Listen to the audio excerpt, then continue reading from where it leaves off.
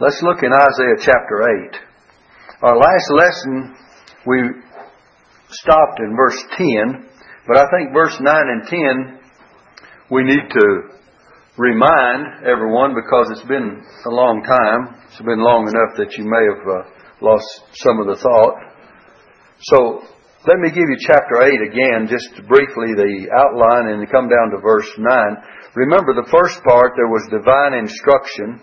And this name that God gave Isaiah's son, Maher-shalal-hash-baz, you find it in verse 1. And then you find the Assyrian that was to come in verses 5 through 8. And then you find the answer of faith, and that's what we closed with in verses 9 and 10 when God said, and let's read it again in verse 9, Isaiah 8 verse 9, "Associate yourselves, O ye people, and ye shall be broken in pieces. And give ear, all ye far countries. Gird yourselves, and ye shall be broken in pieces." You can find here that God's judgment is unresistible regardless of what people do. They can gird themselves, they can associate themselves, they can do whatever they want to, make plans against God's people. It says in verse 10, "Take counsel together, and it shall come to naught." So God is able to bring it to naught. "Speak the word, and it shall not stand." They can speak all the words they want to, make all the plans they want to. But it says, "For God is with us." And you know that has an application to you and I today. The answer of faith for you and I today is that whatever the enemies of God and God's people may bring against you and I, and bring against the church, God says that all the counsel, the evil counsel, shall not stand. You and I both have suffered persecution from various corners and avenues in times past. But remember, the Bible says this also. I believe this is Isaiah 54 verse 17. It's a verse you need to remember. Isaiah 54 verse 17. You can check it out. But it says, "No weapon that is formed against thee shall prosper, and every tongue that shall rise against thee in judgment, thou shalt condemn. For this is the heritage of the servants of the Lord." And it says, "And their righteousness is of me, saith the Lord." So we find that Isaiah 54:17, was that it? Okay. So anyway, we find that God will take care of us, won't He? And He says that regardless of the weapons that are formed against us, they're not going to prosper. And the tongues that rise up against us in judgment, thou shalt condemn. And this is our heritage.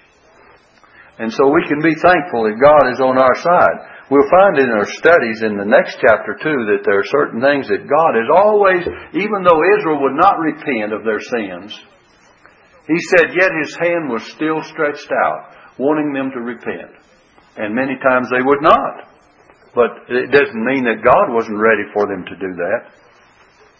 Now let's look at verses 11 through 20 in the 8th chapter. And this section is a word to the faithful remnant. Remember, God had promised that a remnant would return out of this trouble that they were having with Assyria. And this is God's promise and word to His faithful remnant that shall return. In verse 11 it says, "For the Lord spake thus to me," this is Isaiah, "with a strong hand, and instructed me that I should not walk in the way of this people, saying," we'll get the message that He was saying in just a moment, but there's so much in verse 11 I hate to pass over it quickly and lightly. Notice it says, "For the Lord spake thus to me." This morning we mentioned that the thing should be, "Thus saith the Lord." And notice it says, "with a strong hand." In other words, in the strength of hand, that His word was so strong and powerful that if He laid His strong arm of strength upon him. Now see, God's word comes with power. And He says, "For God, the Lord spake thus to me with a strong hand." He spake with force to Isaiah. And it says, "and instructed me." God's word is full of what? Instruction. The Bible says instruction in righteousness.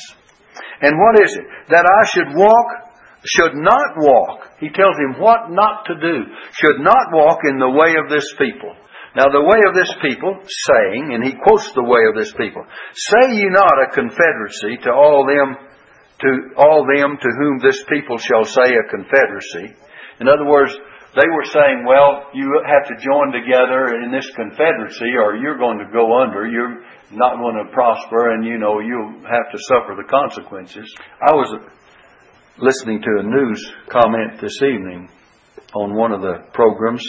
If I can recall exactly the name of it, I can't think of the name of the program, but it's where several of them get together and they're discussing certain situations. And they were talking about this treaty that is being made about poisonous gases and various things, And one of the comments was this.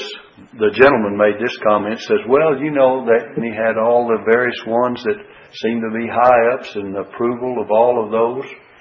And this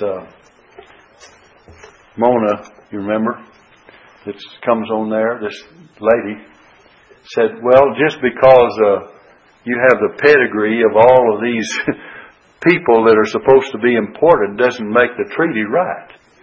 Think of this now. In the religious realm, you say, well, we got Jerry Falwell for it, we got Billy Graham for it, we got this one for it, and we got the head of this school over here and the head of that school over there, so it all must be all right. That doesn't make it right just because you call a lot of big names. And I'm not saying it's right or wrong about the treaty they're making. I'm not just arguing that point. I'm just saying the point made is this, that just because you have big names doesn't mean that a thing is good or bad. And that's the only point I was making. The point I was making is simply this, that just because you have a lot of people that agree on something doesn't make that thing right.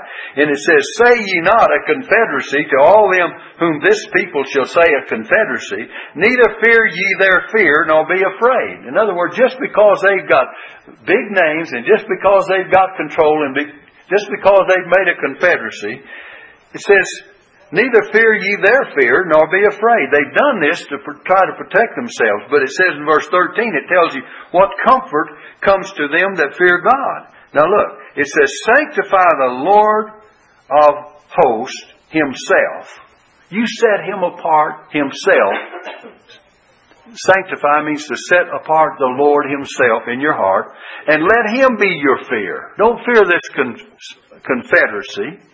Don't fear this counsel that people make and saying, if you don't join in with us, you're in for it, If you don't join in with the powers that be, if you don't join in with the majority, if you don't go as the people go, and he's telling Isaiah, don't fear that, but he says, set God apart in your heart, and let him be your fear, and let him be your dread. Now, if you and I would learn to do that, we wouldn't mind so much what the world, or the flesh, or the devil, or anybody else said about us. If we had let God be separate ourselves to God and not do, look, in verse 11, that I should not walk in the way of this people. God told him not to walk in the way of this people because this is what they were going to do. And he says, you don't walk in their way, but you be a separate person and you put God, separate him in your heart and let him be your fear and let him be your dread. Now look. In verse 14, and he shall be for a sanctuary. He's going to be your sanctuary. He's going to be your refuge. You can go to him for a sanctuary. Now, but for a stone of stumbling and a rock of offense to both the houses of Israel, those that will not believe God and serve God and set him apart, to both the houses of Israel, that means Israel and Judah both, for a gin and for a snare to the inhabitants of Jerusalem. This same stone that we build upon, speaking prophetically of Christ, is a stone of stumbling and a rock of offense, even to them that stumble at the word. As Peter uses this very same scripture. Look in the book of 1 Peter, chapter 2. Let's read verse 7 and 8. Unto you therefore which believe, he is precious. In other words, if you sanctify him in your heart, he's precious. He'll bring you comfort. But unto them which be disobedient, the stone which the builders disallowed, the same is made the head of the corner. Now in verse 8, he quotes this very scripture. And a stone of stumbling and a rock of offense. But Peter says, even to them which stumble at the word. You see that? even to them which stumble at the word. So Peter takes that same scripture and applies it to those that are stumbling at the word and will not put God in their hearts and sanctify the Lord God.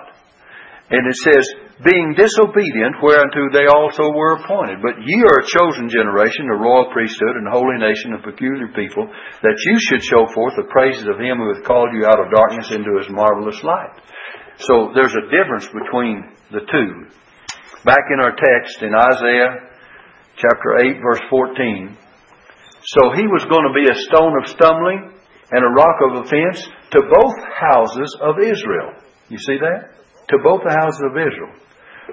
I'll tell you, we need to read also Romans 9 verses 32 and 33. Romans 9, and he's speaking of how Israel accepted Christ. Wherefore, because they sought it not by faith, but as it were by the works of the law, for they stumbled at that stumbling stone. They stumbled at that stumbling stone. For, as it is written, and he quotes another passage from Isaiah. It's 28 verse 16 where this is cited, but very similar.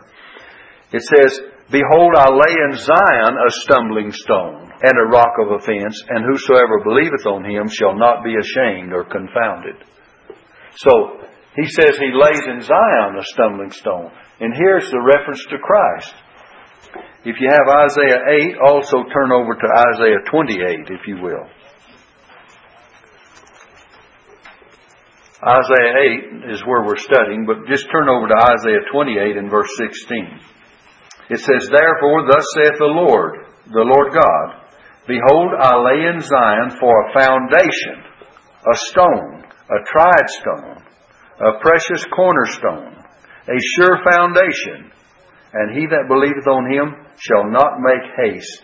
You know, it says that he that believeth on him shall not be confounded. He that believeth on him shall not be ashamed. He that believeth on him shall not make haste. And the word means actually, he who comes to God through Christ for salvation shall never be confounded. He need not haste to flee away to someone else. No enemy shall harm him. He shall not be disappointed. So it's not only not being ashamed as if you're ashamed of something, but you'll not be confused and you'll not be confounded and you'll not have to make haste to go another direction to find salvation. Because this is a sure stone, a tried stone, and a precious cornerstone, and a sure foundation. And it's speaking of Christ. There's all kinds of things we could say about that in our text here, but let's go on back and teach the verse by verse in chapter 8 of Isaiah. Back in Isaiah chapter 8, we're still talking about a word to the faithful remnant.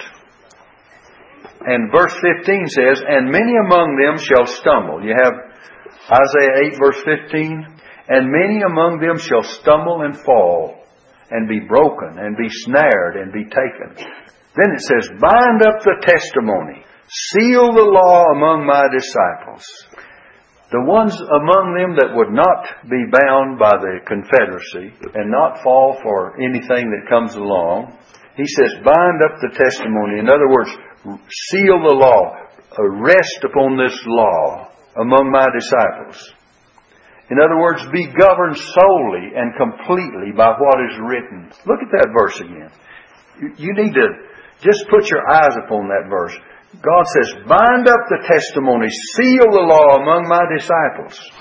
Are you and I the kind that want to be governed solely, totally, by what is written? We'll get down to verse 20 in a minute. We'll emphasize that greater. And he says, and I will wait upon the Lord that hideth his face from the house of Jacob. God is hiding his face from the house of Jacob because of their sins. And I will look for him. Then in verse 18, Isaiah says, behold, I and the children whom the Lord hath given me are for signs and for wonders in Israel from the Lord of hosts, which dwelleth in Mount Zion. What were the two sons? Remember the two sons? He had one that was called Maher, Shala, Hashbaz. We had it in verse 1. And remember we said that it means swift to the booty, speedy to the prey.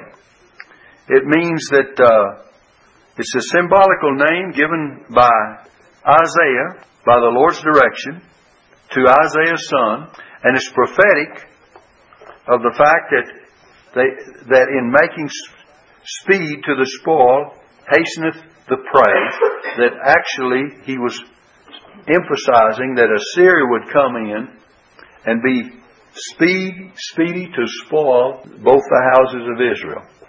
Now then, but in verse 18 it says, I and the children whom the Lord hath given me are for signs. What was the other one's name? Shear-Jashub, remember? We had him in the last chapter.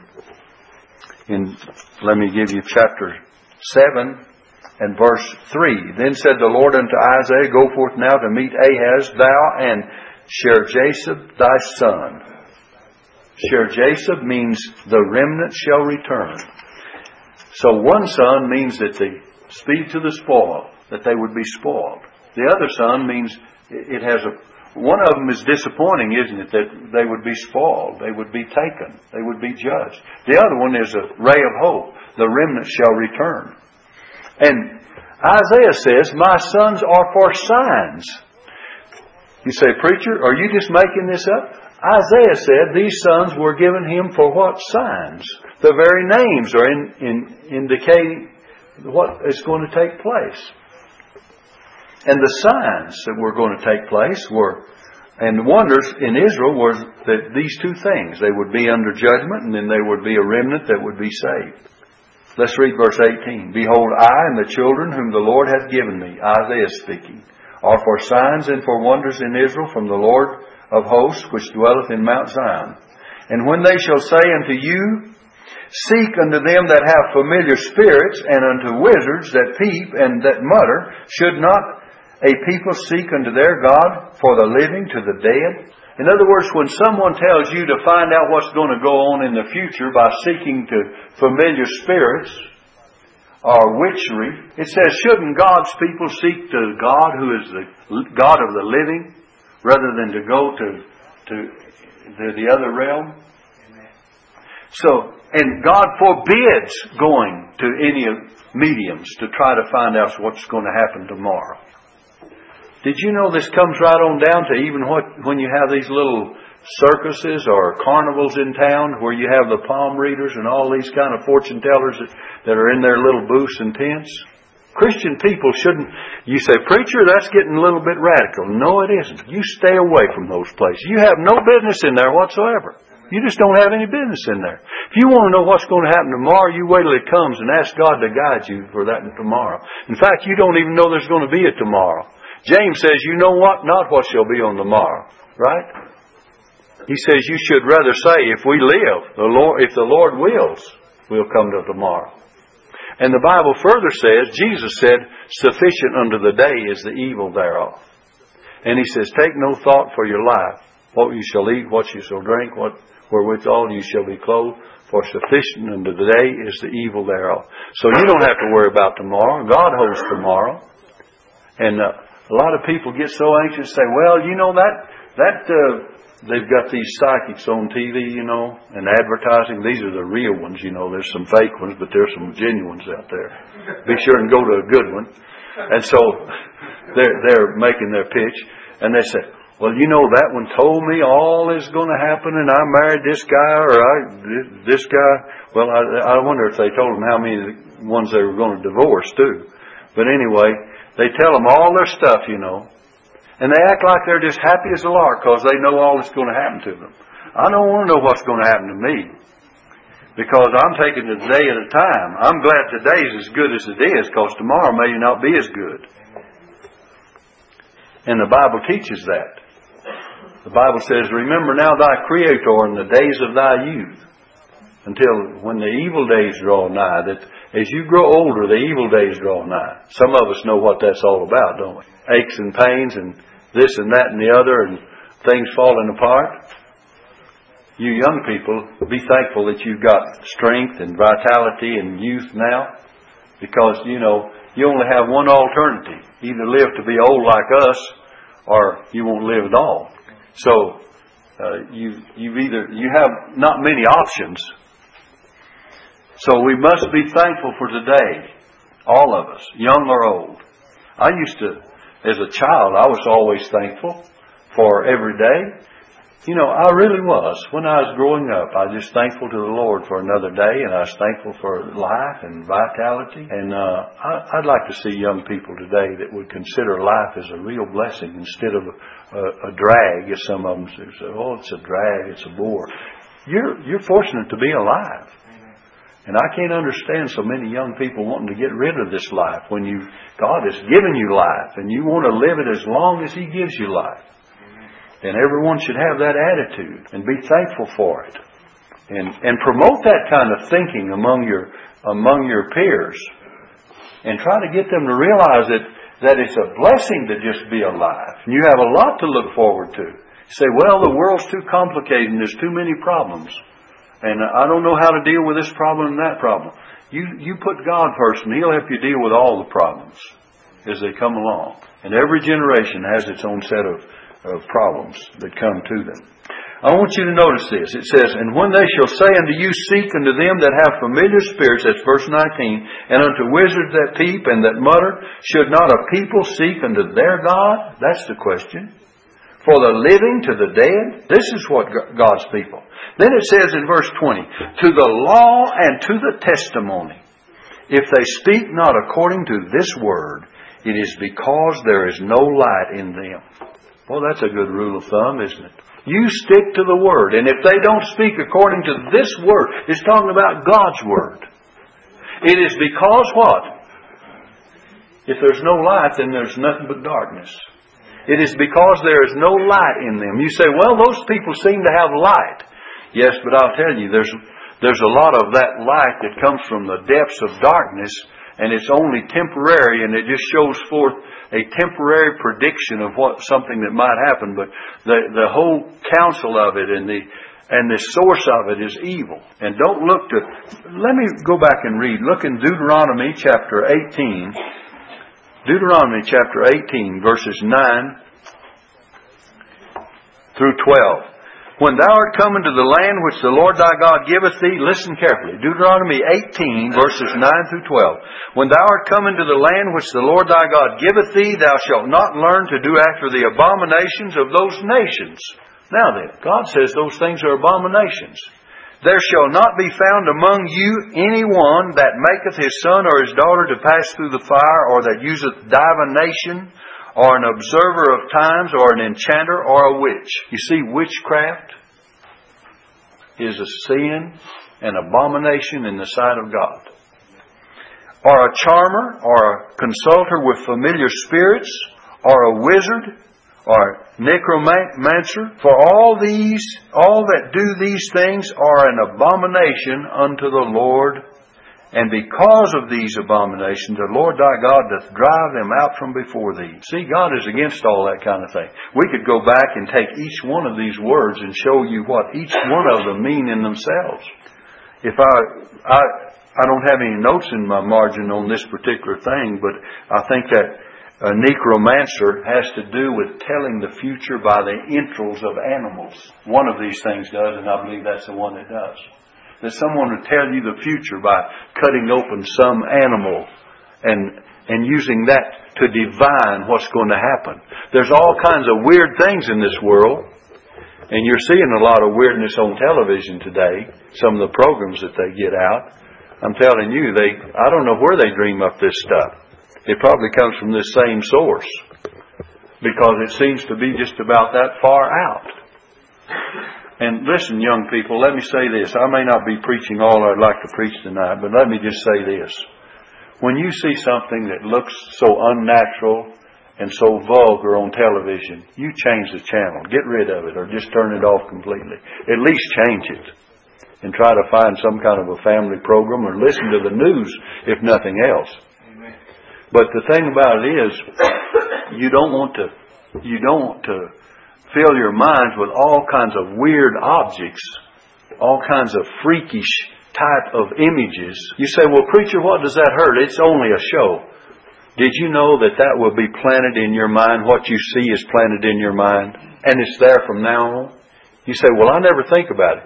You can. It can be recalled. Your mind is a greater computer than they got made out there with, all the modern advancement, because it will recall those images at some time when that they will do you harm. And it will hurt you when they're recalled.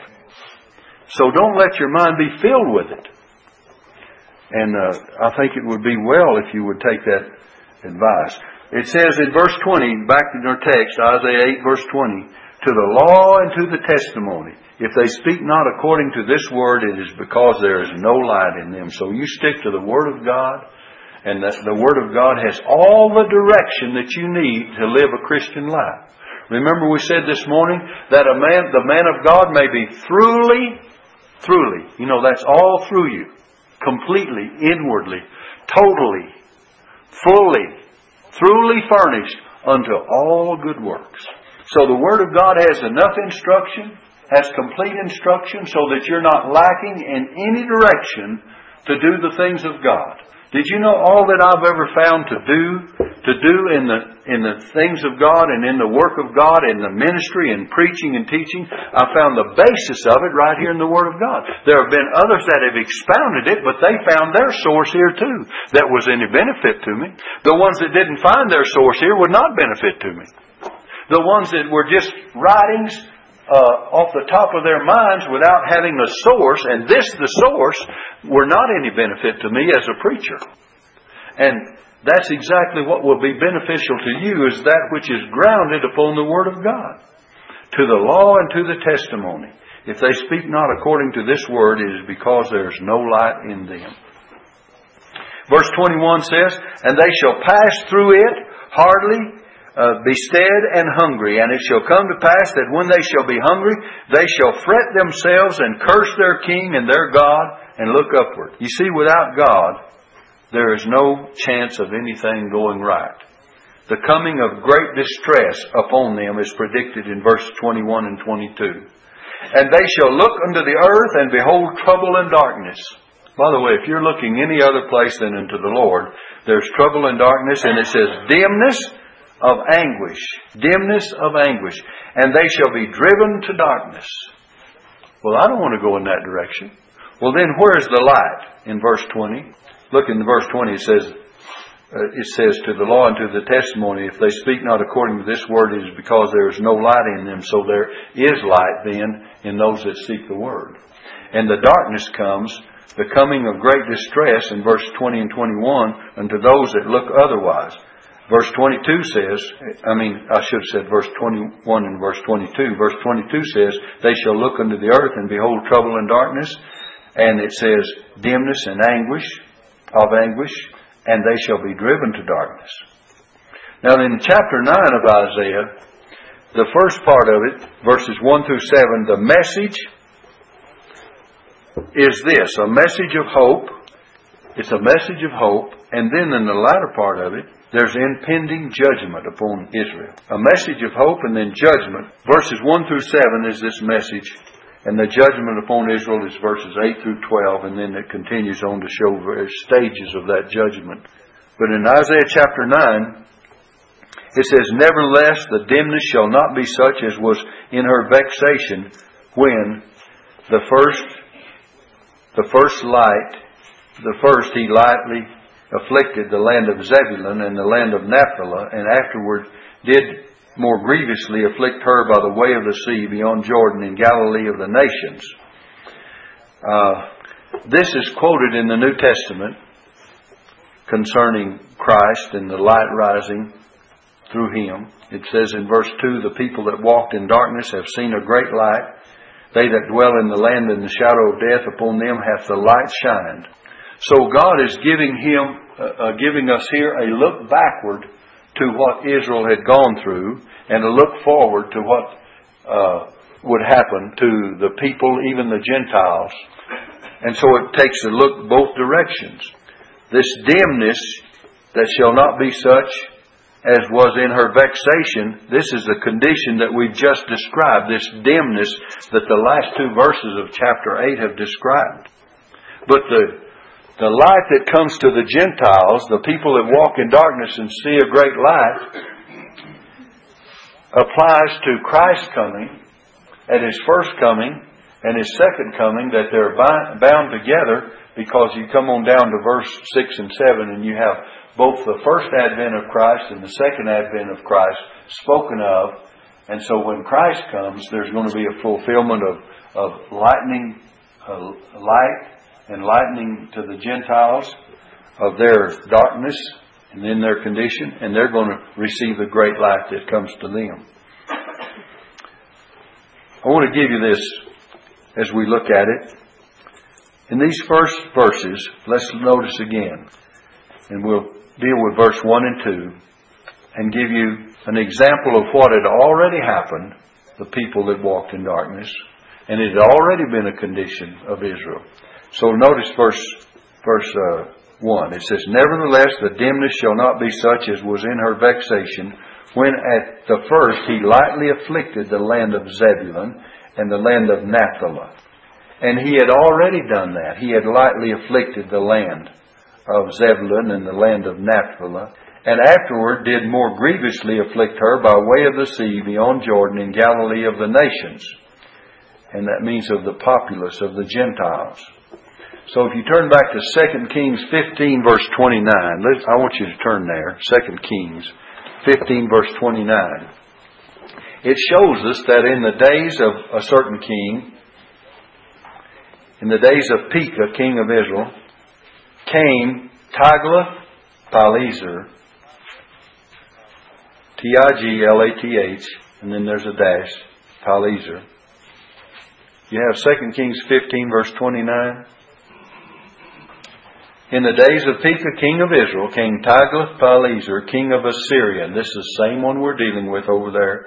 And he took Ijon and Abel-Beth-Maachah and Janoah and Kedash and Hazel and Gilead and Galilee. Now look, Galilee, all the land of Naphtali, and carried them captive to Assyria. So these are the people that sat in darkness. And these are the people that were taken captive at that time. And in the book of Isaiah, it looks back to these that were first lightly afflicted in the land. Back in Isaiah now, chapter 9, verse 1.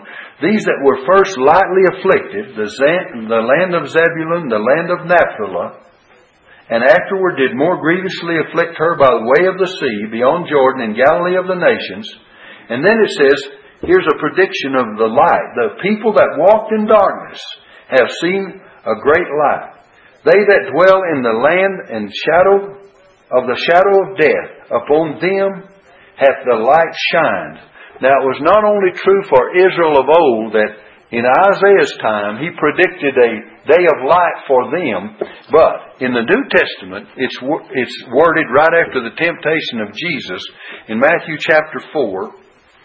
It says in verse 13, it says, "And leaving Nazareth, He came and dwelt in Capernaum, which is upon the sea of the coast, in the borders of Zebulun and Naphtali, that it might be fulfilled," listen, "which was spoken by Isaiah the prophet, saying, The land of Zebulun and the land of Naphtali, by the way of the sea, beyond Jordan, Galilee of the Gentiles," the same thing that we're quoting from Isaiah chapter 9, "the people which sat in darkness saw a great light, and to them which sat in the region and shadow of death, light is sprung up." So with Christ's first coming, He promised to be a light that would lighten the Gentiles and the glory of His people Israel. And so, back there, now let me try to put it, I realize all this is difficult. But if you realize that what Isaiah was saying, that these people had experienced this great darkness, even in the past, under this king, Tiglath-Pileser, back in the book of 2 Kings that we referred to. But even then, they had a ray of hope, because God was giving them in Isaiah's day a ray of hope. But most especially, applying it to Christ's first coming, the people that sat in darkness saw a great light, because He was to be the light of the world, and He was not only to be a light that would lighten His people, Israel, but a light that would lighten the Gentiles, or be a source of light to them, the light of salvation. And there are scriptures in the book of Acts and various other places that show the fulfillment of this prophecy. with Christ's coming and with the gospel that He brought and the good news of salvation through Christ's death and burial and resurrection. So at that point, we'll have to close in just a moment, I realize. But let's keep that in mind when we pick up the rest of the 9th chapter, because when we get down to verses 6 and 7, we're going to have combined a double advent, His first and second coming, and they're blended together in verses 6 and 7. Let me just read them and we'll get into the meat of it in our next lesson. But you'll see that there's a promise of the first coming, and then there's a promise of the final coming of Christ and what will take place then. Verse 6 and 7. For unto us a child is born, unto us a son is given. This is a promise of the birth of Christ. And the government shall be upon His shoulder. His name shall be called Wonderful, Counselor, the Mighty God, the Everlasting Father, the Prince of Peace. Now then, of the increase of His government and peace there shall be no end. So you have combined with the first coming of Christ, the birth of Christ, with the government that He will bring, of which there will be no end, and that government will be established when the second coming of Christ takes place. There shall be no end upon the throne of David and upon His kingdom to order it. When will He sit upon that throne? When He comes again? To order it and to establish it with judgment and with justice from henceforth and even forever. The zeal of the Lord of hosts will perform this. What He's saying here, what Isaiah is saying, that as Christ is coming, He's going to fulfill the promises made here in His first He's going to satisfy the promises made here in His first advent, and they will not be completely fulfilled until finally He sits upon the throne of David and in the millennium kingdom and in the future and the eternal state and of His kingdom there will be no end. And that was the promise that was made to Mary, wasn't it? When Christ was promised to be born of her, that He would sit upon the throne of David and of His kingdom there would be no end. So you can combine all that together, and in this 9th chapter we're going to see the Messiah, His name, His rule, His kingdom. And we're going to see also at the second part of this chapter a judgment upon Israel for their rejection of Christ. And it's a 4-stage judgment. We're going to see the impenitent nation, how they're unrepentant. And their 4 stages are like stanzas of judgment that will come upon them because of their rejection of Christ. Well, we thank you, and I realize that this is difficult, and it's difficult to get over as well as to understand, but it's all there if we can just dig it out, and you'll look into it as we try to develop the thoughts that we've established already for the 9th chapter. So you read it ahead of time, and when you come together to study it in our next lesson Wednesday night, I think some of the questions in your mind will be clarified.